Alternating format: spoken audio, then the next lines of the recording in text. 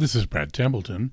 Welcome to the first live edition of the Robocars podcast. Today we had a lively discussion at the close of Tesla's Investor Day. Now this was in part a video discussion that we did it, playing video clips from the show. So you may want to go to the YouTube version of this podcast, but otherwise please enjoy the commentary that Mario Herger and I made on Tesla's new revelations and general details in Tesla Investor Day. So we just finished close to 4 hours of watching the Tesla Investor Day, which didn't have any really big announcements. A lot of people hoped they would use this to announce a new vehicle. They'd use it to maybe some radical new product, something like the robot that went beyond. There was talk of a heat pump, and they sort of giggled a little bit about that one. Maybe it's coming in the future. Instead, there was just a lot of detail about a whole bunch of different divisions inside the company. I've made some notes about interesting elements in the video, which we will seek around, play a little bit of, and talk about the issues behind. What was your impression of the day, Mario? And for those tuning in our previous podcast, I brought Mario back because this is obviously about Tesla, and he's both into self-driving cars and into Tesla, and he's the author of The Last Driver's License Holder is Already Born, and he also writes particularly in the German-speaking market on issues with the future of transportation, as I do at Forbes.com and at Robocars.com. I'm Brad Templeton. So, sorry, go ahead, Mario, on that. Mm-hmm. Yeah, thanks for joining us today. It was a very long session. We will go through some of these details. My impression was it was really focused a little bit also on where they came from and where they are today and where they're going, and through all the departments of how they do basically cost reductions without making the product worse or trying to make the products worse. And I think there's a lot to learn for competitors of how they approach every single department to, first principle thinking, looking at what is necessary. And I think if I were a competitor, I probably would have to now rush in order to keep up with them.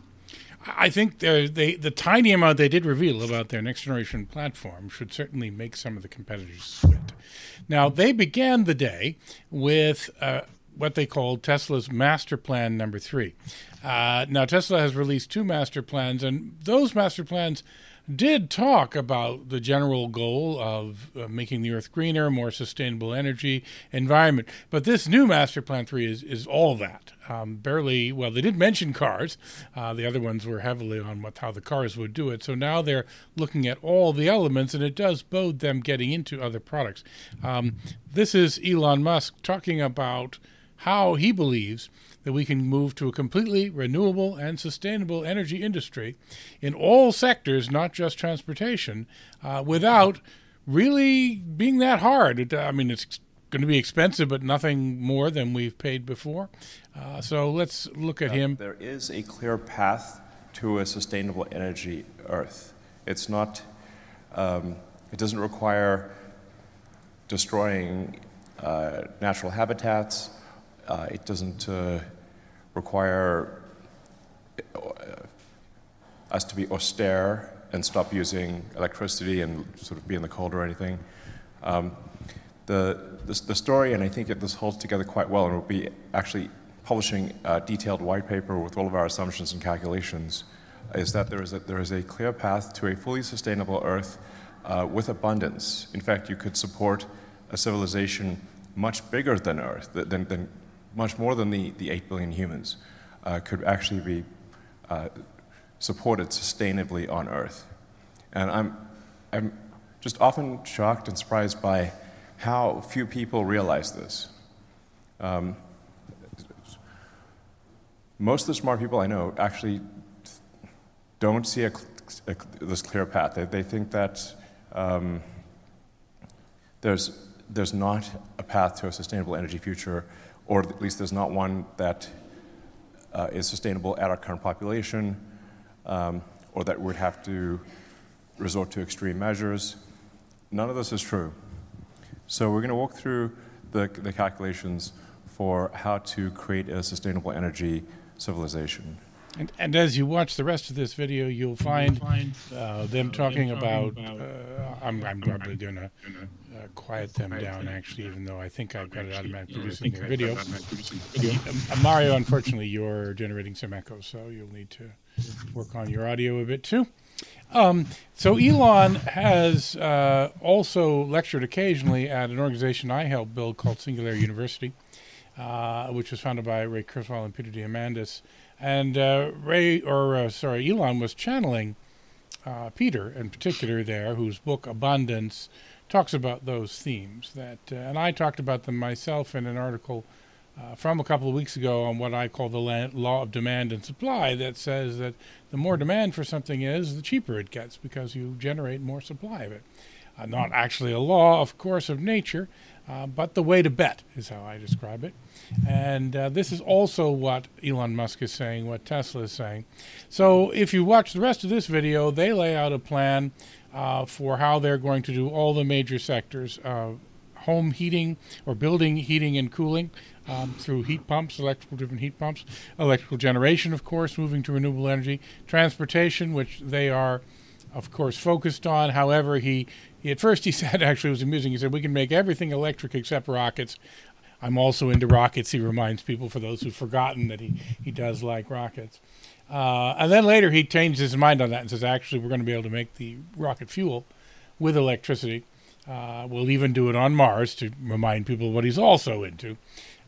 But that's a pretty bold statement. Transportation, even in ships and trains, although that's one of the hardest ones, and also mining materials. And they point out that even though people are saying, oh my God, we're going to have to do a lot of mining for battery materials like lithium, cobalt, nickel, and so on, that in fact the amount of mining we'll be doing, the amount of environmental degradation we'll be doing in resource extraction is going to be way less in this world where everything is powered by electricity and batteries. So they think they need to build about 40 terawatt hours of storage. I'm not sure that will come from batteries. I think there are other storage technologies that will do a lot of that. But some of it will come from batteries. That's where they focus, of course, and a bunch of other big numbers. What else did you see in that? Let me see actually what my next bookmark is. Oh, yeah, here are their numbers. 240 terawatts, of storage they believe needs to be built. 30 terawatts of renewable power generated. That's solar and wind mostly. We have to spend $10 trillion, but he points out that $10 trillion is 10% of 1 year's GDP in the world, and that over the last, I think it was 10 or 20 years, I can't remember what it was, that we've spent $14 trillion just on oil and gas infrastructure. So for less money than we've spent in the last couple of decades on oil and gas, we can have this world of no oil and gas, and so we won't be doing nearly as much resource extraction and land use and mining that goes on to do oil and gas, and that none of this is unsolved problems. This is all just resolve and money to make this happen. Yeah, I mean, he raises a good point that you always hear about the skeptics on electric vehicles or electricity and this electric storage, that they say that lithium, cobalt, nickel, all these metal and rare earths are rare, which is not true. And when we look at this indices from the decades or even centuries of how prices and the abundance of raw materials and even food has increased, actually, and with more people on the planet than like 120 years ago. To remind you, 120 years ago we were about 1.5 billion people. Now we are 8 billion people, and we have today more of those materials available than back at that time. And this abundance comes from the human capacity of being innovative. So we can use much, much less of these materials, or none at all. And I think we will be talking about it a little bit later in the drivetrain section, where they reduced those components in the next-gen vehicle to zero. And the prices are also much lower than they were in the past. And that is true for all of the 50 or 100 raw materials that, for example, the US World Bank has been tracing over the centuries. Yeah, so they go into a lot of detail about all the different sectors. I'm not going to do that here during this video, but people can go in, can read, and get the details, although it's all in slides like the one I had there. What's interesting, of course, is that this is not normally something that a corporation would be preaching. And for all the crazy things that Elon has done with Twitter, and boy, has he ever done a lot of crazy things there with Twitter and some of his recent changes, it is worth remembering that when it comes to this mission of making the world a greener place, I'm not sure there is anybody who can claim to have done as much about that as he did. So whatever you may think he's done crazy and wrong or had the wrong politics, and he definitely is doing some of that, still a net positive for the world in my view. So they're going to go on about that. Now, that was the philosophical part of the program. Let me see if so here is the breakdown of the components. So they want to cut the power grid and make it green. That's 35% of the fossil fuels. They want to, so I'm going to have to just skip back just a second. And there we go. Well, so anyway, and transportation and so on. So let's move on to the next bookmark. Well, here we are in what you need. Yes, this is the transportation part. So for EVs, they need to build 115 terawatt hours of vehicle batteries. Okay, so I see what's happened. I haven't used this program before. It has taken away my arrow keys, and I need to use, I think, here some different keys to go back. Well, we'll learn that as we go. But anyway, electric vehicles, those are the numbers for those. Let's move forward to heat pumps. So, in fact, they giggled a little bit when they talked about making their own heat pump. They haven't announced one. But, in fact, that all the heating we do by burning fossil fuel in buildings is one of the biggest drivers of greenhouse gases. 22% of greenhouse gases coming from heating. And they say, let's move it to heat pumps. Of course, they have a heat pump in the Teslas these days. And heat pumps are both air conditioners and coolers, as well as heaters. They're actually 400% efficient heaters when you're in the right temperature band, because they just move heat from place to place. They do generate heat, but they also just move heat from place to place. And so as we switch to that, there's a potential. Now, I've also advocated, and others are advocating, that we make heat pumps which make ice during the night and during the morning, and that's what we use to cool our buildings during the afternoon and evening, which is the current peak on the electrical grid. So ice is energy storage. If the energy you need is cooling, then ice is a perfect form of energy storage, and you'll never find a cheaper medium for energy storage than water. So you're not going to do too much better than that, although, of course, there is a little bit of inefficiency in taking things down to ice temperature. Then the next area that they talked about was the high-temperature industrial processes, which actually consume a lot of greenhouse gases in order to heat everything up and make the chemicals, make the steel, all those other things.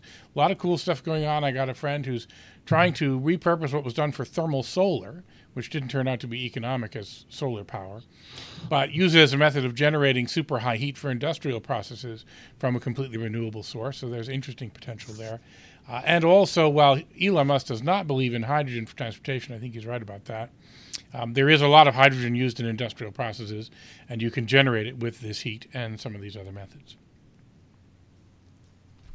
I don't know if you want to put the sound of them on again. It was distracting me, so we got to learn how to do this. Any comment there, or we'll move on to their next. So this is where they talk about the mineral extraction, and this is what we're doing. Each truck represents a gigaton, and after we move to a sustainable thing, we'll actually reduce the number of mining trucks and materials we extract from the ground, and we'll add in 4 trucks worth of things like lithium, nickel, cobalt, all these other materials. But they're all within the reserves we know about today, and they're definitely within the reserves that we'll find in the future. Not only that, later they're speaking also about recycling. So basically, once you have the entire recycling cycle up and running, you reduce, of course, the mining needs for materials for batteries, because you recycle the batteries. Yeah. While if you're mining for oil, you're never basically stopping it, because for every mile that you drive, you have to mine more oil. It's true. So here they're showing that nickel and lithium are the two ones that we would have the shortest supply of, but still the amount that we need isn't. Here they are, in fact, integrating this That's idea. the chart. Yeah, exactly. That's the chart. The left side is basically what people thinking. They're thinking of a petri dish, where you have some solution in there, and then the bacteria or the viruses are floating around, eating that, the cell cultures up, and then they are dying. And that's how they think about Earth. Yeah, but actually, the right chart shows that in the end we end up with more and for cheaper. Exactly. Because we are a unique species on this planet. We can innovate and learn from that. Well, so they were preaching to the choir when talking to us. The rest of the world is not as aware of this. So it'll be interesting to see how people, whether they absorb this message or whether they believe it. Of course, there is some chance it doesn't show up true. There's not like a guarantee that new stuff shows up. It's just been the pattern of history and certainly the way to bet in terms of if you're trying to plan for where we're going to go. So then we got into, I can't remember the names of everyone who spoke. Lars and Franz. Lars and Franz. Okay, there you go. German people might remember their names better. Talking about what they're doing in vehicles. And as I said, they didn't announce any new vehicles. So they did talk about the Cybertruck. They did promise that they would ship it this year. They've been, of course, late on getting the Cybertruck out. They described that basically the Cybertruck's radical design, which has what they call an exoskeleton, that the shell of the vehicle is stainless steel, and it is part of the structural element of the vehicle, and that this turned out to be a lot harder to build than they thought it was going to be, to get it all folding and get it in the right patterns. But they now claim to have solved that, and so they think they'll be coming out with this vehicle. And it, love or hate the look of it, I got to say I'm not fond of the look of it. I don't know what people are going to think about it when it's out there. Some people, they think, you want, like the Prius was really ugly, but people loved that it was really ugly because you could drive around saying, look at me, I'm saving the world. What are you doing? Right? You showed you had a distinctive car. So a lot of people will buy the Cybertruck because it looks different from any other truck that's ever been out there. Hard to say exactly what'll go on. I mean, the first time I saw it, I was sort of like, what the heck is that? Yeah? But I think it is really setting itself off from the rest. Here, actually, Lars and Franz showed also something. Then they had their vehicles up there, and two were covered in a sheet. Yeah. And maybe we see that later. So we should take a look at that once we see it, because I think the one looks like, I don't know, it's not looking like another SUV or so. It's looking more like a minivan? Delivery, minivan, delivery van. I mean, everyone's pretty sure. In fact, they actually gave some evidence later, which I'll show you, that they are going to make a low-cost, entry-level type vehicle, and that's probably going to be, also sedan, or might be hatchback or something of that sort. But what the other vehicle is, who knows? It might be this is where they've gotten into their changes in their manufacturing process, and I think I have bookmarked some of the videos around that because it was kind of interesting. But the other thing was, they said, hey, well, we're not going to tell you about the new vehicle. And so, but we did get a few little bits. In fact, during the Q&A, people... one guy threw away his question because he said, please tell me about the new vehicle. And Elon says no. So this video, here we are. I bookmarked this one. This is the nice video they made of how people make cars today. So they paid someone to do some expensive graphics here. I just thought it was a nice visualization. So I put it in the file here. You paint it all together, and then you take it apart after you've painted it. Apparently, I didn't know that. Inside the car. And then you have to put all these things in, and so it's a long and involved process of getting all that stuff together. In and out of the car, there's awkward movements. Then we lift the car up, we put stuff from underneath it, we put it down, then we put the seats in the car, and finally... That's very labor intensive, as we can see, So for some parts you can't use robots, you have to really have humans moving in and out. And moving it. Doing really nothing to it at all. So, and this is based on how they originally made vehicles, but they have now been building new manufacturing processes. And the things about Tesla that have made them different, this is one of them. We're going to get, I think, the biggest differentiator, which is that they do think like a software company, and they showed some very interesting elements of how they do that how this assembly process works as well. So let's see if we can. We'll skip ahead to. No, I guess I didn't put that in there. So I'm going to have to learn. It was a little bit afterwards, I'm going to have to learn how to seek around. A little bit forward. No, that's the structural pack assembly. I apologize to the I think there's another hint at the next-gen vehicle, just some little picture of how it's going to be put together. Yeah. So did we have a visualization? Yeah, here's the visualization of the new process. So they're doing a whole bunch of things in different places. They're not having to put the whole vehicle together in order to assemble these parts of it the way they do today, which means they can have individual teams working in parallel and getting these things ready and doing QA on them and doing QA on the components. Tested sub-assemblies and in shorter ways. Yeah, you can put more people on the car. I guess they don't have to walk as far. front and rear that And one of these components that's what we just saw. Yeah, the seats become part of the battery, or the battery pack is part of the underbody. Yeah. Well, it is. It is the structural bottom of the car. It is the structural body, and they install the seats already outside, so just on the thing, and not moving it through the doors in like in the past. Now, to stop this video from being too long, we're not going to play you all of these videos. This became a 4-hour presentation with half an hour of pre-roll playing, so 3.5 hours. So we're certainly not going to show you any more than a tiny fraction of it. But nonetheless, you can go and look at some of these things if you find they're particularly interesting and you want to see. Yeah, but anyway, they believe they can make their factories. See here that the cost and the efficiency, so the costs are being reduced dramatically by doing it, by changing this production process, manufacturing process, and the costs and the time, as we will hear also as well. So they are shaving off costs everywhere they can and increasing the output without, and that's what was so important, without making the product worse. So they even make it better. Yeah, and so they are claiming they can make the factory space needed half the size, at least in the next-gen vehicle, as well as, I think, saving about 20 to 30%, which is part of how they're going to produce this hoped-for vehicle that may cost in the 20,000s range. Whether it will cost 25,000 or not is a little hard to say. Okay, so where did we go next? Hang on. Sorry, I hit Alt. There we go. Oh, yeah. So now we get into the electronics and the software that's inside the vehicles.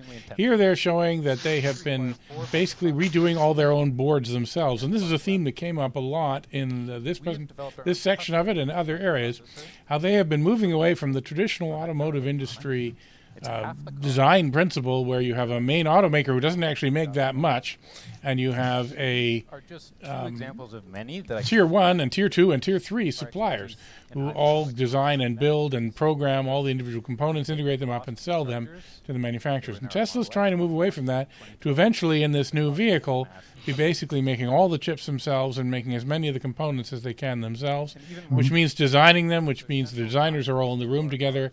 They're working on DFM, design for manufacturing, which makes a big difference.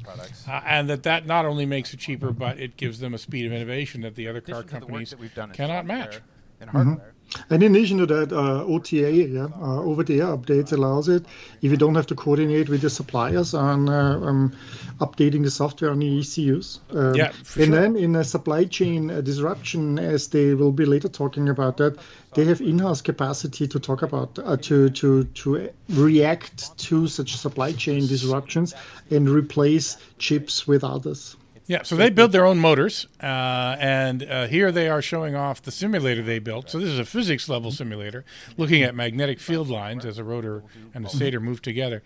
And so they said they use this simulator to basically simulate 1,000 motor variations, find the one that would be the most efficient, and they produced better and quieter and cheaper motors, and they're their own motors. They're not motors they get from someone else. So by building these, and yes, they've been building their own processors. The previous slide showed a board that used to have 4 processors on it, and they were able to do an SoC, I guess, to basically put it all into one chip. And they're doing that in many other places. And here's more of the powertrain work that they're doing. We know they make their own batteries. They're making their own packs. And that helped them. I think I remember the number that they said, for example, we come later to that, the wire harness, that they shaved off kilograms in order to make it actually lighter, those things. Not only high performance. So anyway, they did quite a bit on that, and people can look into that. So all of this expertise and let's see, control. I see. I'm unprofessional at this. It's going to have a major impact. Focus away from my YouTube, so they agree. So one of the things that they're going to do with their motors that they manufacture is they're basically building new permanent magnets, and they're going to make the motors basically no longer need any rare earth materials. Now, rare earth materials are used in most magnets for motors, and the magnets you have on your fridge too these days. However, they're almost all sourced in or through China. And so, in fact, there's one American company here in the Sierras that has a rare earths mine. I actually invested in them. But they still send their materials to China to get them processed, and they're trying to change that. But here, maybe Tesla will screw my investment because they're saying that they're going to build motors that don't need any of these rare earths. I expect there'll still be other needs for them. They're not rare. They're not like diamonds. But they are nonetheless not as common, so it's a little harder to source them. So Tesla said we have that problem sourcing things. The COVID pandemic showed people the supply chain was much more fragile than they thought it should be, and so they now want more control over what goes on. Thanks, Colin. So now I've switched over to looking at their electronics infrastructure. I thought that was where the chip part was, but anyway, this is the this was the low voltage architecture. So, of course, the car motor is powered by this 400 volt system, the main battery, but most other things in the car are powered by a 12 volt system. And this was their original Model S, which had a more traditional style system with lots and lots of cables running everywhere. And so they went into some detail about how they simplified it, made it more networked, and also, and I think we'll have a particular bookmark on it before I spoil it, but change, in fact, some of the very fundamental principles of it. So, yes, so they're going to go to 48 volts. This has been talked about in the automotive industry for years and years and years, getting past the 12 volts that we basically had in cars since the 50s and 60s. And now, finally, someone's going to go to 48 volts. So 48 volts, of course, means much less current to deliver the same power. Your wires are thinner and cheaper. We got to fix your lighting so your green screen works better there. But also, 48 volts is basically the highest voltage that's safe. Right, you won't kill yourself from touching a 48 volt line. You might feel a little bit of a bite. Nah, don't play with it too much. I'll try and fix it when you're talking, maybe. But 48 volts is probably the future of a lot of DC stuff, and it's interesting to see. So a big manufacturer is going to do that. And those controllers are connected. Here they're showing the Cybertruck with a even more network. Now, all cars use a network rather than having 1,000 wires to every place. The original network found in cars today is called the CAN bus. It's a pretty primitive network by today's standards. There are a lot of CAN buses in a typical car. They're trying to modify and unify everything into one big network. Car wires in Cybertruck. And with the next gen platform, we're going to finish the job and eliminate. Here they mentioned the number that they could reduce from the Model S originally to the Model 3, the wire harness weight by 17 kilograms, about, what is it, 30 pounds, 34 pounds, yeah. Which is quite a lot if I were a small car. Now, these cars do weigh 4,000 pounds, so it's not as big. You're not going to feel the difference in your acceleration from that. Yeah. But you'll feel it in terms of cost, and you'll feel it in terms of for the next gen platform, just simplicity of building the vehicle, I think. Yeah. So anyway, they're going to go all low voltage. There's the other vehicle under the drape again. Yeah, that's all they would show us about what was going on with that. All right. I marked this spot because I was actually a little disappointed that this is something they're just doing now, which is that they have decided that, yes, they have owned over-the-air update because they own and control the software in all their cars. They can write the firmware for every chip in the car, which other car manufacturers cannot do. But the other thing they can do is suck data from the cars. And they use that to design their cars. They use that to design their software, to train autopilot, FSD. Here, what they're doing is they're just having all the cars note how bumpy the road is everywhere. And now the cars are adjusting their suspension when they get to a road that's known to be bumpy. The car will lift its suspension and get a little softer ride in that area, and then get lower when it's not there, which is actually something I thought should happen like 2 decades ago, and I'm amazed that we're people talking about it as a brand new thing. In fact, I want the cars to know the shape of the road completely, and even have the suspension dynamically adapt to the bump that its nose is there, so you can drive on anything and not feel it. I have heard about reports already back then with the Model S that speed bumps, that it would basically change the suspension when there was a speed bump. Yeah. So that basically was kind of put into the maps. So rough road, that basically like 8 years later, they're talking now about the suspension, how it reacts to rough roads. But, wasn't this already there? I thought it is. Yeah. So this next video, I liked it because it was one of those ideas that's really obvious, and yet why hasn't everyone been doing it for a long time? Yeah. So they said, hey, we got a big Horkin computer in our car. It's connected up to everything. Why doesn't that computer, aside from being the interface for when people driving it, why doesn't that computer make our assembly process better? So they have a special software system that runs on that computer while they're assembling it. You don't see it when you're running the car. And it's watching the assembly go on. And every new thing that's plugged into it, it's testing it, making sure it's plugged the right way, showing people on the screen, the people who are working on this car, and I'll start it up again. They've sped it up here. But it's showing people all the stages, and it's basically guiding the assembly people to make sure they do the assembly right, and they make fewer mistakes in assembly. No part gets plugged in that's in the wrong place, or at least if a diagnostic can be tested. So, I mean, big automakers, of course, they have computers monitoring the assembly line and controlling things. But the idea that having the computer in the car be designed to do that from the ground up, I thought that was pretty sweet. So when we design Yeah, I mean, here's literally what we're always talking about, the electric car, like the Tesla is a iPhone on wheels. It's literally a computer that is already in the assembly process available and tells you what's wrong in the assembly with it or what's missing, and giving you feedback on that. So I thought this is really a cool feature, and so obvious if you see it now, yeah. So obvious, yeah. But why hasn't anyone? Maybe it'll scare the people who don't like the idea of the robots assembling themselves. Here the robot is commanding all the humans. All right, now plug 3 into slot B, and yes, you did it right. Good job. So maybe that's a bad science fiction story I've seen, but it's actually a pretty good way to put the car together. They also have this in the service centers too, so a lot of the servicing of the car is guided by the computer in the car, unless I presume there's a problem with that computer. And we're taking a similar. So let's skip to. Top of our mobile this is another one that both surprised me, and then it kind of didn't excite me when I saw the details.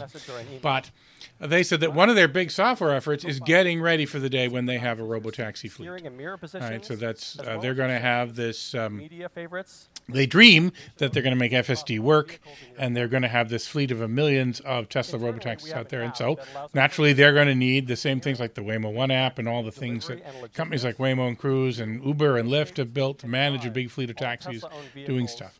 And I thought, wow, they're already building that? That's a little premature because they don't need it yet.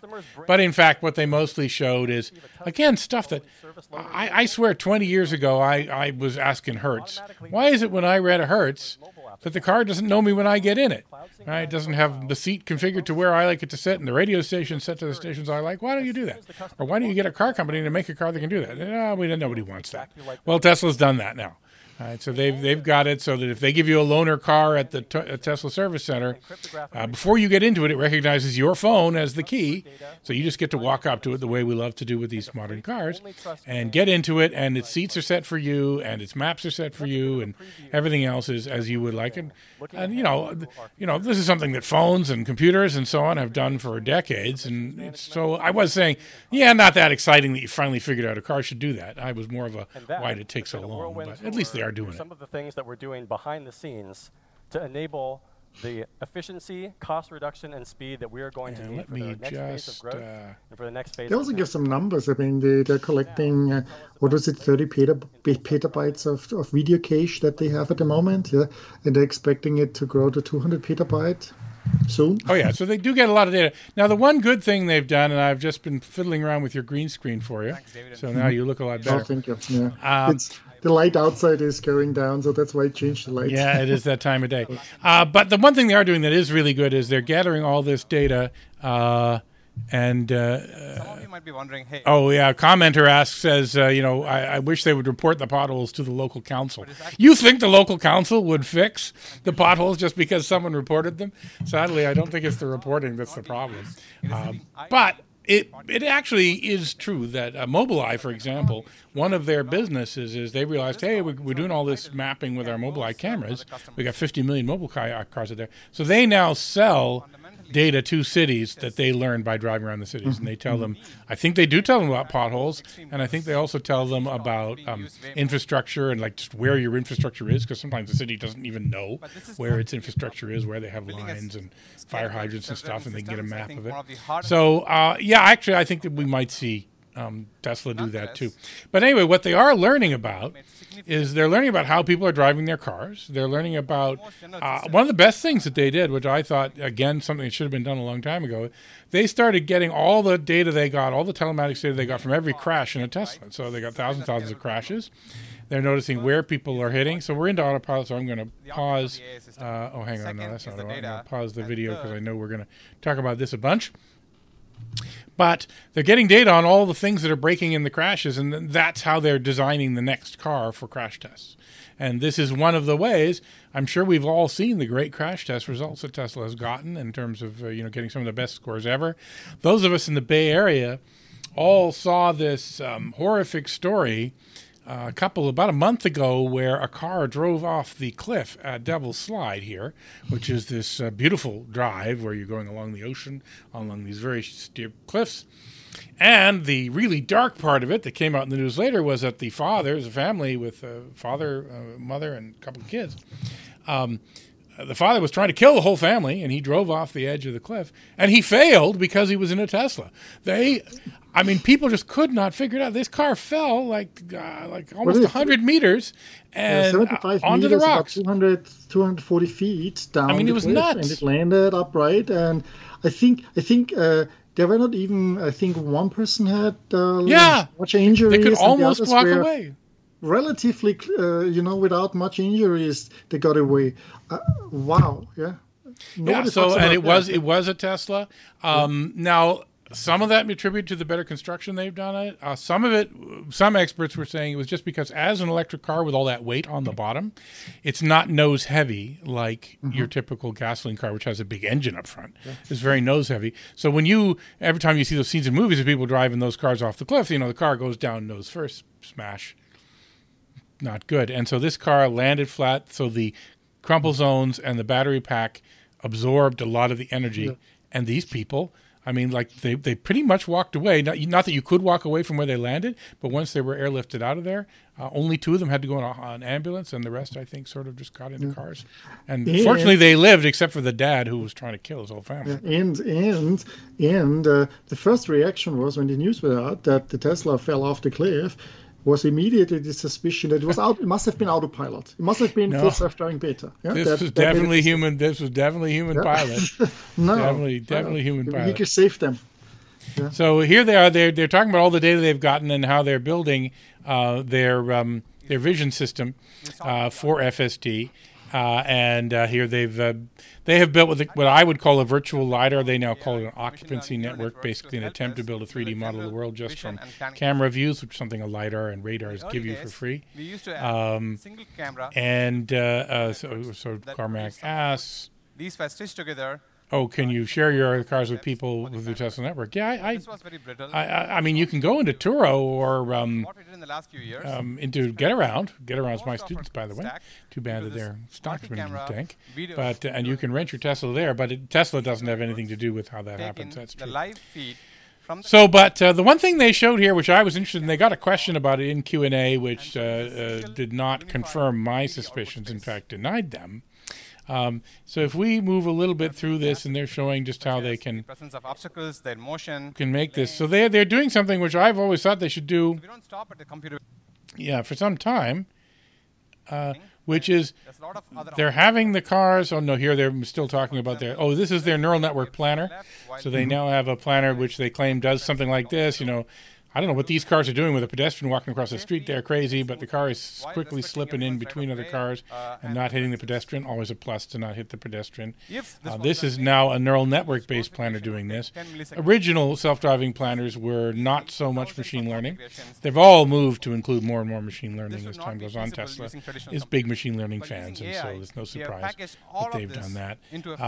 And in particular, they are pointing out that they can now do many things in parallel with their systems, and so they want to. Yeah, so this is the thing, which they're calling labeling, but what you're seeing here is something that many other teams that do mapping have done, which is you have many cars drive a piece of road. And so different cars drive the piece of road at different times. They see every item on the road from all directions, from all distances. You get a much better picture of the road than you get from just looking out your front camera from a distance, which is all that you've traditionally done with Tesla's non-map approach. And here they are, very obviously building a map, but they were asked about this, and they said, no, we're not building high-definition maps. We don't do that. This is just for us to build more training data, labeling for their training data. So maybe, anyway, I had a great theory that they'd finally seen the light on high-definition maps, and they're insisting they have not seen that light. Collects data from the fleet, runs computational algorithms in our data center, and then produces the labels to train this network. So anyway, but this is auto-labeling, so you can have self-supervised learning, which is definitely a useful thing to do. And they're going to make use of it. And the fact that you see these things from multiple directions helps your make your labeling data a little more unified representation of the world. All right, so let's go on to the next. The road boundaries, curb, crosswalks. Crosswalks. And they talked again. They've talked about this before, about the immense compute clusters they're building to do the training. 1.4 billion frames their occupancy was trained on 1.5 billion frames. We have already shipped. Here we get to the that has bought it. Once again, repeat of what I think is, I'm trying to libel them, but I call it tantamount to a lie. But they have revealed for the first time this number that people driving Teslas using the FSD beta are having about 3.2 million miles per collision. Now, all the other times Tesla has published data about miles per collision, which they publish every quarter for Autopilot and non-autopilot in their fleet, and they compare it to this 500,000 miles per collision number that NHTSA publishes for ordinary human drivers. They've always been giving the Tesla number as per airbag deployment. That's what they're calling a crash, that we're getting the airbag deployed. The NHTSA number is police-reported accidents. So not every police-reported accident has an airbag go off. I haven't been able to, unfortunately, find out what a good ratio estimate is for that. But one thing I know is that Tesla is being very misleading when they try and say, look at this number for Teslas between airbag deployments and look at this number for other cars between police being called. Because they're two very different things. I mean, yes, the police probably do get called on just about every airbag deployment. I would have to believe they are. But because that's usually pretty serious damage in those accidents, crashes. Not supposed to say accidents. Everyone, every time you say the word accident, someone will write you and say, "Don't say accident. They're never accidents." And that's not that they're wrong. It's just they're also pedantic. Not that I'm ever pedantic. I'm never pedantic. But I lecture people about how I'm never pedantic. In fact, however, I don't know. So they're doing the same number again. However, 3.2 million miles per crash. So Autopilot, their most recent number for it, which was improved a lot, was 6 point something million miles per crash. So the FSD crash number is twice as bad, but Autopilot is almost all, it's about 92% on freeways, and freeway crashes, there's a lot fewer freeway crashes. So it might be a little bit similar to the Autopilot number, and this is where Tesla knows the real numbers here, and they don't tell us, and we ask them, please tell us. And, of course, they don't listen to anyone anymore, but even when they did listen to people, they refused to tell us what the real numbers are. It's just really bad science. Every scientist knows you got to control for all the variables that don't affect your number, and you want to compare apples to apples, and they don't do it. They're deliberately giving us other numbers, and that just makes me say, are they hiding something? Why aren't they willing to tell us? They don't tell us. But I have generally been impressed with FSD and not seeing a lot of reports of crashes with it. And they're saying they're getting one of these airbags. Well, they didn't say airbags in this talk, but I think they're saying an airbag is deployed every 3.2 million miles. It's actually pretty good because FSD is not very good, right? I mean, it's very rarely I get a drive that I don't have to take control over it. And there's other people say, I have drives all the time where I don't have to do it, and I'm sure they do. But I certainly don't. And I live in Silicon Valley, which is where Tesla's engineers live. So if there's any place they're testing it, it's here.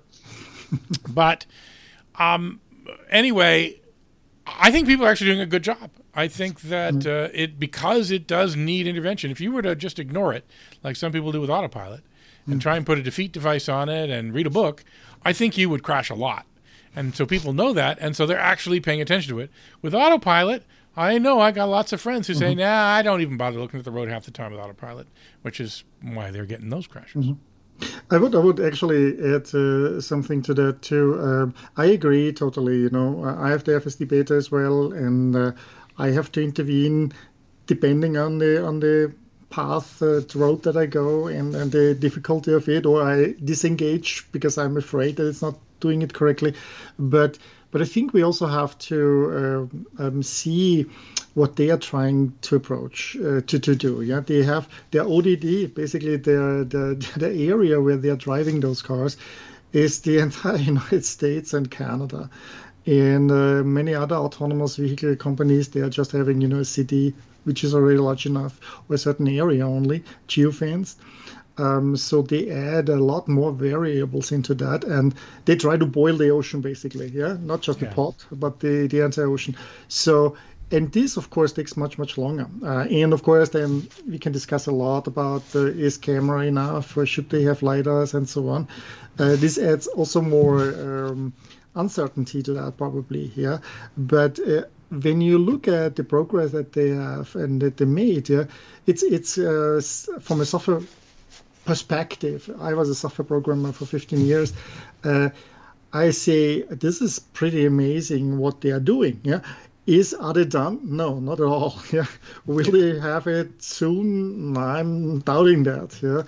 But I don't want to shit talk it or trash talk it like a lot of people are doing that. It is just an amazing engineering feat and super difficult. Yeah. Well, I have trash talked it, but I don't disagree with you there in the sense that I think they've done a lot of good work. I think what happens is there's a lot of people who go out in it and they say, oh my God, look, it's solved. And like Elon Musk, they say it's going to work next month. And he keeps saying that, which is why, unfortunately, you've got to go the other way and tell people, this is an interesting project, but boy, it's still got so far to go. And the way I express it to people is I have trouble getting it to do a trip without needing intervention. It doesn't always need an intervention to stop from crashing. A lot of the interventions I make are because it's either being stupid or slow or to pick the wrong lane. Just the other day, I was driving from the museum and I needed to turn left, and it kept going into a lane you couldn't turn left from, even though there was no going straight at that intersection. So I knew if I let it go there, it was just going to get into a bad situation. I intervened. It probably wouldn't have crashed. But it was definitely a time that it needed intervention. But the thing that people don't understand is that to make a successful self-driving car that you would actually let go out on the road empty the way that Waymo, Cruise, AutoX, Baidu, all these companies are doing, you have to do 10,000 trips in a row without needing an intervention. Not one. People say, look, there's a video of it doing a whole trip with no intervention. Here's 2 trips. I say, great, call me when you've got 10,000. And it's such a different thing, and I don't think people are really understanding that. So let's unlock driverless operations, which then makes the car be used way more than what it's used. Next one was, I think, a Tesla bot, then, right? I didn't actually do much about the bot. But this is a little bit about the bot. And this is Elon touting the bot. He loves it. And so why Tesla will win at doing humanoid robots. There's not that many companies making humanoid robots. Obviously, Boston Dynamics is the one everybody has seen with the Spot robot, which is a dog, and the Atlas, which is a human, and he gets new abilities. And so Elon said, well, we're going to win because, A, we're the best in AI in the world. He's not. That's not right. I mean, they've got a lot of good AI stuff, but there's lots of good people in AI. I don't think that would be the reason Tesla would be an obvious winner. But the other part, which is that they are very good at manufacturing this kind of stuff and learning how to manufacture it. So they are designing their own motors for their robots. So their actuators will be better than people who build from off-the-shelf motors that they're getting. So I think that's a valid point. So that in all the other ways, and I'm not saying that there are slouches at the AI stuff, but they're not the same kind of leader they are as they are in manufacturing and electronics and electromechanical stuff. Yeah, I mean, they showed some progress. In comparison to the first time they introduced the Tesla bot, which was a human in the costume. Now they have hands. Apparently, the things can walk around. They apparently created their own or are working on their own software because he said for humanoid robots, the software is not really here. And he's talking also about a ratio, what he thinks of how many robots we will have versus humans. And he thinks the ratio robots versus humans will be greater than 1-to-1. Yeah. And he thinks, of course, that with that also his company, this business will be much larger than the electric car business that he has now. But there are a lot of steps still to do, I guess. Yeah. And then maybe also we have to think of that he shows these robots as working in the factories, doing stuff. That's apparently something very important for him. But it's also a new mobility form. Instead of sending a 2-ton car to pick up your food from Safeway or some store, you have your 60-kilogram robot walking there, bringing you your groceries. Yeah, I mean, I don't think he's wrong that robotics is going to be huge. Whether it'll be humanoid robots or not, within the robotics field, there's much argument about whether humanoid robots are a wise idea or not. There's a famous, four wheels good, 2 legs bad, to parody Orwell debate that goes on in that field. And there certainly are uses for humanoid robots in doing tasks that humans do today. I went to the contest that was organized by DARPA for humanoid robots to try and perform rescue tasks because when you want to send people into the nuclear reactors at Fukushima, you do need a humanoid form, and you definitely can't send a person in there. So, if someone could make a humanoid robot that cost only a few grand, you could certainly see there being one for everybody, or more than one for everybody. And so, will that be bigger than cars? I don't know if it'll be bigger than cars or not, but it will certainly be big. Whether Tesla will be the leader in it, I don't know. But they have some assets which can give them a hand. So here we're into charging, and I can't remember where I put the specific bookmarks on charging. We had one question from someone in the audience, Eric, who asked, who else has a computer vision data set like Tesla? So Tesla does not get all the data that come from all the cars that drive around. If they could gather all that data, they would have the biggest data set. Although Mobileye, which gets very tiny amounts of data from all the cars, they're in 50 million cars with their cameras, so they get quite a bit of data, although they don't have the wraparound 8-camera view that Tesla has. Companies like Waymo and the self-driving companies have driven many fewer miles, but they have really intense data on each of those miles. LiDAR, many cameras, all kinds of other sensors from many angles. So in terms of sheer volume, Tesla might be the leader, but it's not just a quantity thing here. Anyone with a very large car fleet like Mobileye or BMW or Daimler or Ford or anyone could gather that much data. It's both getting the volume, getting the quality of data, and then doing the right things with it. Our costs are often 20%, if not. This chart I thought was quite interesting. I've said this before in my writing because I worked it out from some of the numbers I studied, but here's Tesla saying it for real this time, that especially here in New York, right? It's 75% less money for them to put a charger in than for all the other companies.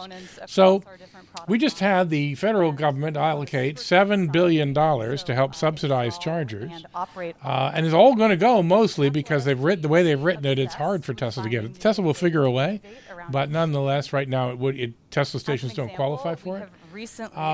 So Tesla's built for a quarter of the price a much better charging network. You can rant about whether they do FSD well or not, or whether Waymo or Cruise are better, and where Tesla is not the leader. But in this one, Tesla is so totally the leader, it's not funny. This method saves us 15% on our pre-assembled, as we see here. Yeah, the cables down there, and plug and charge. Now, here's an interesting chart. This is their cost of running a supercharger other than the electricity. So how much they have to amortize from every kilowatt hour of energy you take out of a supercharger. Their cost is now 12 cents. It's down from 19 cents. So that's actually not too bad. I mean, you don't have to surcharge energy that much. You got to make some profit and stuff. Right now, they're charging about 41 cents a kilowatt hour on average around here. But of course, that's easier said. One of the big challenges, I think, is that a lot of people think they're going to use fast chargers everywhere they go, and fast charging is expensive. But Tesla's making it a little bit cheaper. But charging at home is, but she says something later, and I'm surprised. I say this all the time. I rarely see other people say it, but I'm thrilled to see this woman who is running Tesla's charging plans, which is that most people should charge slowly, not fast. And there, in fact, Tesla wants to make it real, something I've wanted for a long time, which is that people charge in the daytime when the sun is out. And if people charge when the sun is out, then you can get renewable power surplus. Because in the morning, there's solar power going cheap because nobody wants it in the morning. They want it in the afternoon when it's hot.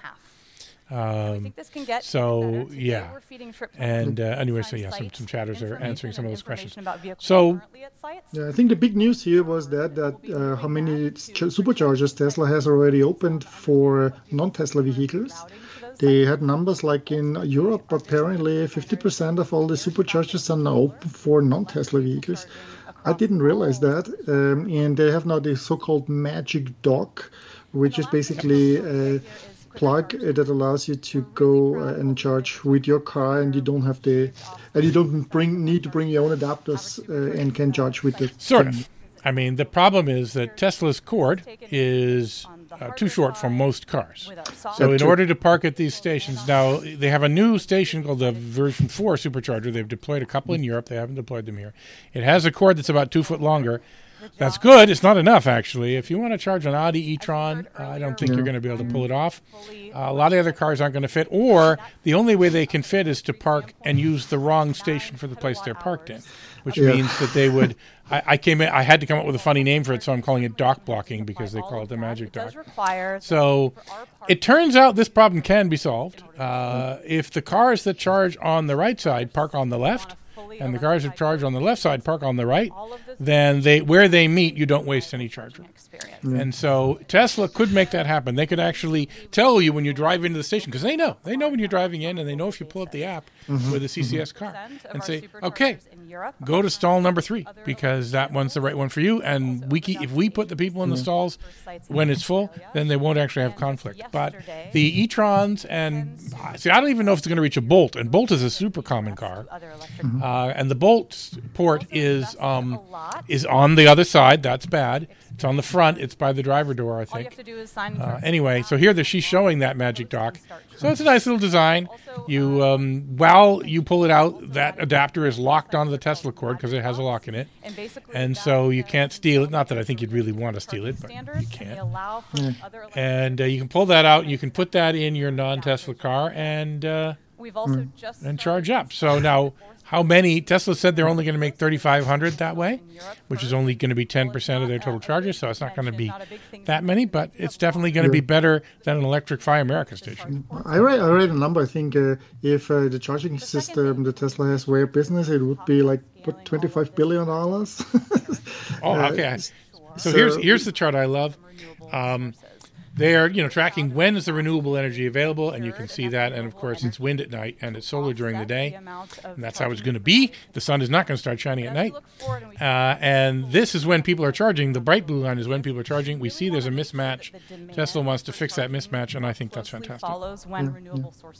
It does mean, though, that you do not supercharge at dinner time, which is when I actually do supercharge. Because dinner time power is expensive, and the sun's just gone down. There's no solar to be had, and there's no spare wind either. And it's going to cost you a lot to charge at dinner time on a road trip, unfortunately. You know whom I often see at superchargers? These are really the Hertz cars. So people, basically the rental car stations, they are charging the cars there. Yeah, sure. Well, yeah, Hertz has bought a ton of Teslas, and originally they were charging a lot to rent them, but they've actually improved that. So anyway, that's I think that's really good. I mean, it doesn't surprise me that Tesla knows how charging works. What surprises me is that all the other companies don't. So summing it up, I mean, it's not like they kept it a secret. I mean, their systems, their plans, their connectors. Nothing's been a secret. They showed everyone how to do it, and everybody else still sucked. And not only that, so it's like it reminds me a bit of maps, navigation systems. Google Maps has been out for 15 years, yeah, and everyone else is not able to just, make it like them, yeah. But the other thing is also that often regulators are coming in and confusing it. For example, in Germany, they had a law that first you had to have a display of how much it costs. So there's a certain regulatory body that you have to note it. So theoretically, technically, according to that, Tesla charging stations were illegal because they were not showing that. Because they were the first ones, they couldn't do anything against that, and now they're coming with that, so they cannot simply shut it down. The second thing was that the regulator came and wanted a credit card slot for them, so that you can. So suddenly you add complications to that thing instead of the regulator saying, well, we know the car, we know the station, we know who you are, you have a credit card behind that, so why not make plug and charge mandatory for everyone? Yeah, and this is what is confused, what is really the huge problem for many people who buy non-Tesla cars, that this stories on charging stations not working, on non-Tesla charging stations not working is just sad to hear. So unfortunately, the $5 billion in federal money that's been distributed to states to build charging stations requires that each charging station meet a whole bunch of requirements, which Tesla stations do not currently meet. Now, because it's $5 billion, Tesla will do the stupid stuff in order to make it work. Like, you do have to have a credit card reader, right? You can't require that the person have an app. It turns out requiring an app, I mean, it's annoying, but if you just make it a little better, make a unified API or something, a lot of really good stuff can happen if you know that there's some kind of computer interface in charge of making this happen, like assigning you what port to go in so you don't block the dock of someone else. Just wait, they will have coin slots and bill coin slots. If you let the regulators go, because there may be people who have no credit cards, and they also want to have that. My favorite rant phrase is gasoline thinking, and I say this phrase a lot because a lot of people are still stuck in it. It's this idea of thinking like a gas car. You drive around, the thing says E, you look for a gas station, you fill up, and you go on your way, and it only takes 6 minutes at the gas station, so that works. And EV thinking is completely the opposite. You don't fill up, you just charge where you're parking already, and you charge while you're doing something you're already going to do. So charging doesn't take any time. Most common activity to do while charging is sleeping. That is how it is for me. It's how it is for everyone who has charging in their house, which is definitely where you want to have it. But anyway, Tesla doesn't have gasoline thinking, but a lot of other people do. They're literally putting charging at gas stations, and many of these grants are going for that. So one of the rules in this program, it's called NEVI, N-E-V-I, is you got to have 4 stations which will do 150 kilowatts simultaneously. And you can see why you'd want that, right? But actually, it turns out it's much better to have 8 stations that share the power. And you, as a driver, would rather have that rather than have only 4 and find you have to sit and wait while these other cars, by the way, are not taking the full 150 because you only take the full power for your first 10 minutes, and then you start going down. So when you share it, anyway, the point is Tesla knows this. Charging rules should be written by engineers. They should not be written by regulators. I am not going to win that one.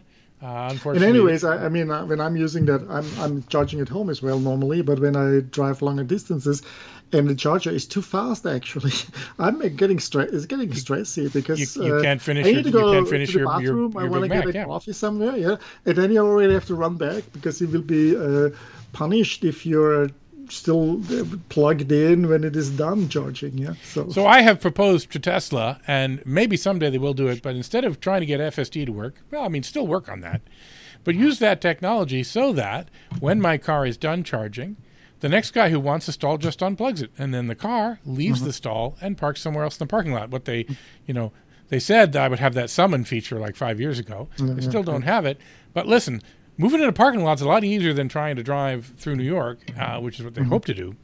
And so they could make it so that there's no waiting at things, and you don't have to worry about how fast it is. I don't know if they'll ever get around to that. All right, let's take a look at the next thing that I noted. And, of course, you've noted a few other things yourself, but we didn't figure. About battery production. Just in general, they continue also to do very well at this. I can't remember what else I noted about battery production, but I'll start it playing, and you can comment on it. They showed here this process, this new one, that's a dry coating process. I think the spoonless, however they call it, and they use much less footprint. I think they, what did they say? They really went down like a fifth. A fifth of the original manufacturing size for the cell factory. Is what they are aiming at, and they're already there with the Fremont battery factory, and then the one in Reno, right? So again, the vertical integration, they seem to know how to. I mean, there's a lot of people who argue about it. Is vertical integration all that smart an idea? Shouldn't other entrepreneurial players be able to outcompete you and come up with better battery designs and better motors and so on? For now, that's not happening. A series of actions taken. If you need a few space, a few machines, can skip one or two process steps like drying then the wet coating process. I save energy here. I save space here. I have a few machines, few maintenance, and this is where that's up. And suddenly you pay much less per kilowatt hour than in the past. Well, I skipped over a couple of sections here, by the way. One on their supply chain stuff, even though it's they've done a lot of good stuff on that, and their Chinese gigafactory. So you'll have to go in if you want to look at those particular issues. The other thing that's interesting in terms of batteries is that many people seem to think, we're never going to get all these batteries. A, they think there's not enough lithium, or they think that we're just not going to be able to manufacture it. And they seem to keep proving people wrong on that. And they're putting manufacturing the batteries in huge quantity. Musk even said the U.S. alone has enough lithium for electrifying all cars worldwide. More than enough. An interesting thing, I've gotten two opinions from physicists, cosmologists on this question. And one told me what I originally thought, which is that all the lithium in my car was actually made in the Big Bang, which I think is kind of cool. You got this because the Big Bang just made hydrogen, helium, and lithium. All the other elements were made in stellar fusion. So lithium is made in stellar fusion, but it actually fuses at a pretty low temperature, but it's all eaten up as soon as it's made. And so, in theory, the lithium in the Earth is from the Big Bang. But there are other cosmologists who have said that no, that's wrong, actually, and some of our lithium is made in stars, just like all the other. This site is 30 minutes from the Corpus Christi ports, located directly on rail. We now move to making the Gigapack. So this is now we're into the grid storage part of Tesla, and they have a lot of parts. I like these little animation that they did about how they're able to make this battery and ship it. It's apparently when they ship it, it is the legally heaviest thing you can ship without closing the road. So they are running up against a wall with that. The thing that surprises me, this definitely didn't match my prediction, is that they make these with the same lithium-ion batteries that they're building to put in the cars. And to me, that's just totally wrong, because there's so many things a car battery needs to be. It needs to be light. It needs to be not catch on fire. Well, they all need not catch on fire, but it has to really not catch on fire because it's in your house. And they need to be low volume, and they need to be able to not degrade too much and last the life of the car. What we end up with is none of those things matter for grid batteries, and yet here we are seeing the car batteries be grid batteries, and it's just because Tesla has gotten so good at making these at scale that people cannot make grid batteries to compete with Teslas. I don't think that'll last forever. I think eventually you'll see people making grid batteries that are only grid batteries. They're no good to be in a car. Oh, another thing. Sorry, grid battery. You don't care if a grid battery goes to 50%. Okay, it's worth half as much as it used to be. Car battery goes to 50%. You say, forget it, this car's dead. I don't want a car with only half the range. Grid battery, no one cares. So there's so many things about car batteries that are special. They shouldn't be the ones in our grid batteries, but for now they are. And power electronics, it's hard to overstate how. Yeah, but I don't think that's going to stay. Now we're going to get to a little section on V2G in the end where I agree with Elon on this one. And he was talking about basically looking at Australia, where today these things are already in helping to stabilize the grid, and also of course in other locations, often island nations, but because of the certain legal setting in Australia. they have now the option also, to pay customers who are having their own power walls installed to add energy to the grid and paying them basically for that. And they have an auto bidder, and that's what they were talking about, the software system that allows you to really add or put energy in or take energy out of that and distribute that properly. And there's still, I think, some obstacles in the US, but this is where they want to go. Yeah, the virtual power plants are really cool, and they're basically, this we're talking about here is that software is basically producing things that couldn't be done with old style of power generation. And just to say, he said also so you have to understand that, in the power plants have to promise a certain amount of energy that they have, and so to cover peaks. And if they cannot, they have to fire up coal-fired or gas plants, and it takes some time until they get on the grid and bring the energy, often 10-15 minutes. And the batteries like this, they're within fractions of a second, they're online and bring the energy in there. Yeah, batteries can do more than that. Really great stabilizing the grid and much cheaper. And the energy density, he said, is twice as high as a typical gas peaker plant. He called that, like the picture that we've seen, the animation that we've seen. Right. Well, that's why we focus so much on it. No, and they can also create any waveform, which is actually very handy if you have weird power factors. Just as it is about energy. So, I just obviously clicked on and then, of course, when I'm thinking as a European, given the situation in Europe with the Russian invasion into Ukraine, I don't need to rely anymore on having gas in my storage here, but I have batteries there, and then I fill them up, with wind power, with solar power, whatever I have at hand. And if I must, maybe generate and charge them with a gas plant, but that's not necessary anymore. So here we go with the one sneaky detail that I saw. Maybe other people will see it too, because they were trying to not say anything about their new Model 2, whatever you want to call it, their low-cost car. But they put up this chart projecting total cost of ownership over, just over 5 years. I actually didn't even notice that, so I'm going to have to redo my math. And one thing they point out, which is something that not everyone knows, is that because electric cars cost less to operate, as long as you're not fast charging, because they do cost more to operate if you use fast charging, but if you're charging at home and you're getting sort of a decent grid price, which I don't get here in California where I live, but many people do get a decent price, it's cheaper to drive and cheaper to maintain and costs more to buy. But they're pointing out, look, your Model 3, your base Model 3, is actually lower total cost of ownership than a Corolla today. And so all these people who think, I don't know if they're including the tax credits in this. They might be including the tax credits in this. They don't tell you what all the data are. But one way or another, though, everyone says, oh, my God, I can't buy a Tesla Model 3. It's too expensive. That's only because, and this is a classic problem, which is that people with lower income have a hard time with total cost of ownership math. Dealing with the idea of money over time, and also having to pony up more money if you don't have that in your bank. It's actually hard to do. That's why there are several companies out there that are now trying to provide financing instruments for people to get electric cars, but none of them quite pull this off and give you this number. Because if you walked into a dealership and you said, here's what you're actually going to pay, because you'll pay for your Corolla, and I'm going to ask you to pay for all your gasoline today, discounted in advance, or here's your Tesla Model 3 or other electric car, and the price is lower, then people say, oh, I want the cheaper one. But again, it has to be what they pay today. So you need financial instruments to make that happen. Mm-hmm. But look at the chart. Next-gen car is on there. And if you measure the boxes, it's basically 30% less than the Corolla. Actually, it's so the Model 3 is 4.5 points, whatever these units are, and it's 3.2. So it's a little less than 30% better. I think that's right. Well, that's pretty good. That's sort of suggesting that it is going to be in sort of the high 20,000s, maybe even the mid 20,000s. If you can get a $7,500 federal tax credit, you can get a $5,000 California tax credit if you're really poor. Normally it's $2,500, I think, when they have it. Or other states have different tax credits.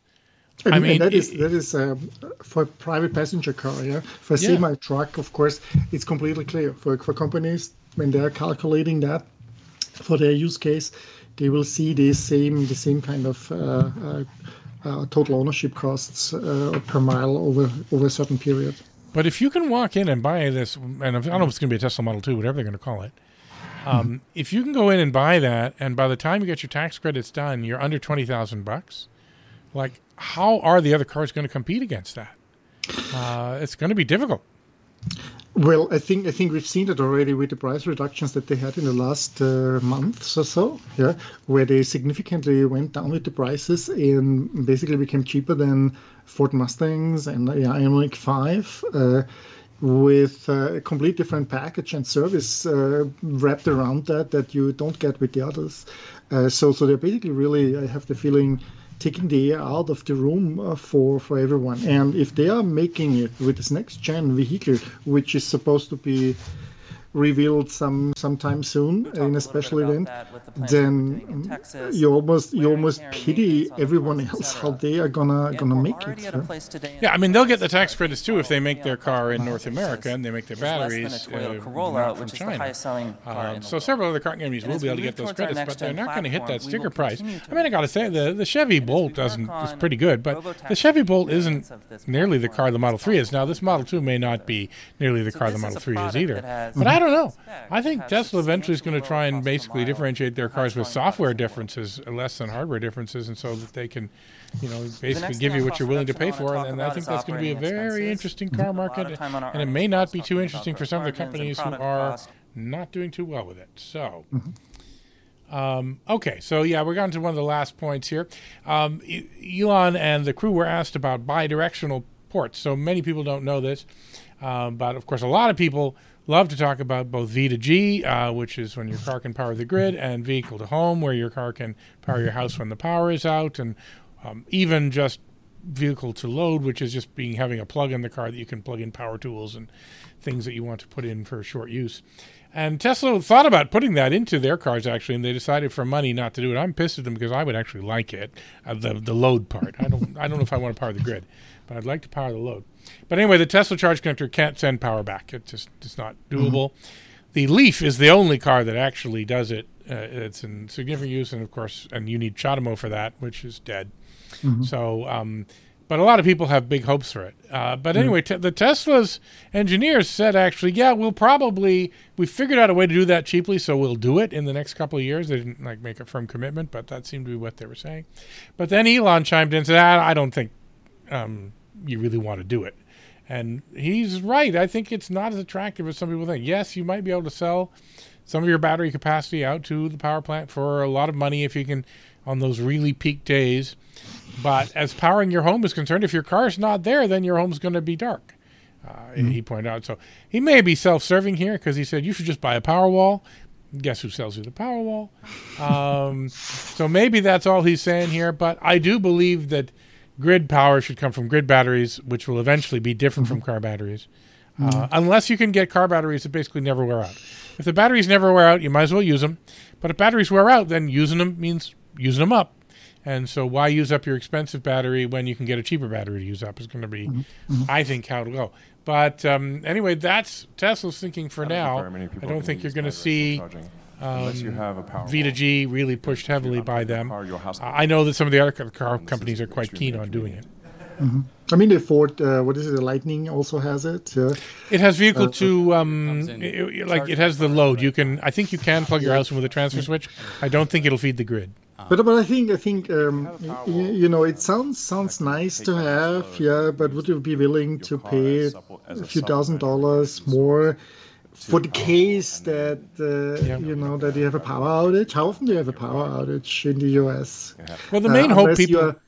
Unless you're living maybe in an area with hurricanes or with things like that, that maybe, or in a where the power grid is not stable, like in Texas. Well, at the beginning of this program, they went on and said we're going to have to get 40 terawatt hours of storage, not battery, in order to make our green grid. And I don't know if it's that much, but it's a big number. And so a lot of people think, well, geez, if there's going to be all those cars out there, why don't we just use them? And maybe we will. But it's anyway. I'm going to talk about this one. I'm not going to spend too much time. I think we're actually at the end. I promised we weren't going to go for hours and hours like we did last time. Guess what? I failed because we had so much to.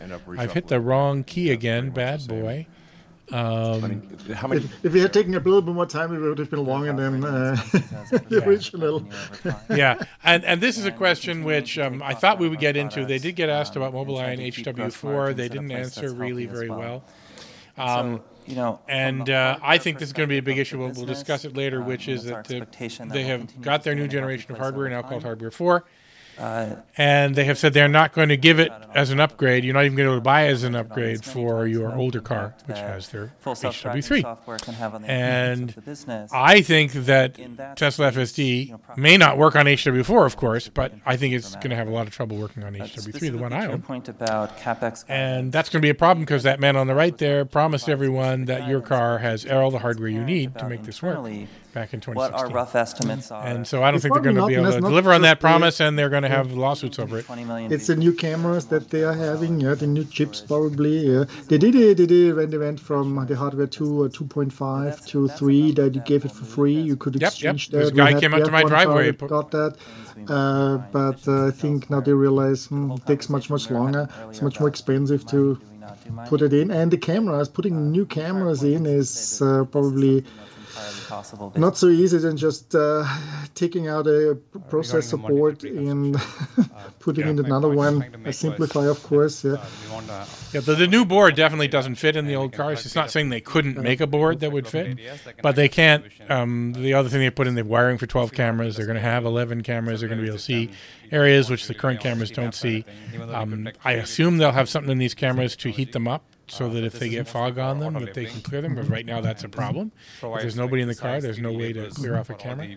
So I don't know. I think they're going to have a big problem over this. They don't really want to talk about it. Obviously, they have said, "Oh no, don't worry. We're going to make it all work on the old hardware. So you don't need the new hardware." I'm not sure if that's going to be the truth or not. So yes, we did. We have gone once again for longer than we hoped, and I am going to make some shorter ones in the future. If you do hit that subscribe button, I am legally required in any YouTube video to beg you on hands and knees to subscribe. No, you don't really have to. Some combination. Do whatever you want. But I tell you, so we did speak for, how long did it go? For a little over an hour. And that was only a tiny portion of this thing. So there's actually a lot of more stuff that could be packed in this program. And there'll be more issues to talk about in the future. And, Tesla, whether you love them or hate them, as I've said, they certainly never fail to fascinate. So I definitely want to in terms of doing it in interesting ways and showing other people. We didn't talk as much as I thought we would about just how much they've adopted the idea of the software-defined car. And it's one of the reasons that they have been able to have the victories that they've had. It's a complex orchestra. With supply chain, because we didn't talk about supply chain. But a lot of why they succeeded with supply chain is because they do design and make their own parts, and they write the software for them, and they can change how things work. And other companies can't do that, and other companies are slowly learning, but they have not learned yet. So this was our first live broadcast. I think we got a total of 26 different people here at different times. That's actually pretty good for the first one. I'm sure we'll get more people watching it afterwards, and we hope that people find it useful at that point. Other than that, we'll see you again for another hot topic in self-driving and the future of transportation before too long. Actually, next week we're going to have Michael Sina, who writes a great newsletter on transportation in Scandinavia. It's not going to be all European guests. But that's okay. I have a European passport too. Every week that goes by, Europeans are great. Towards those end goals, and we'll see you all then. And tune in and give your questions. I'm Brad Templeton. I'm Mario Herger.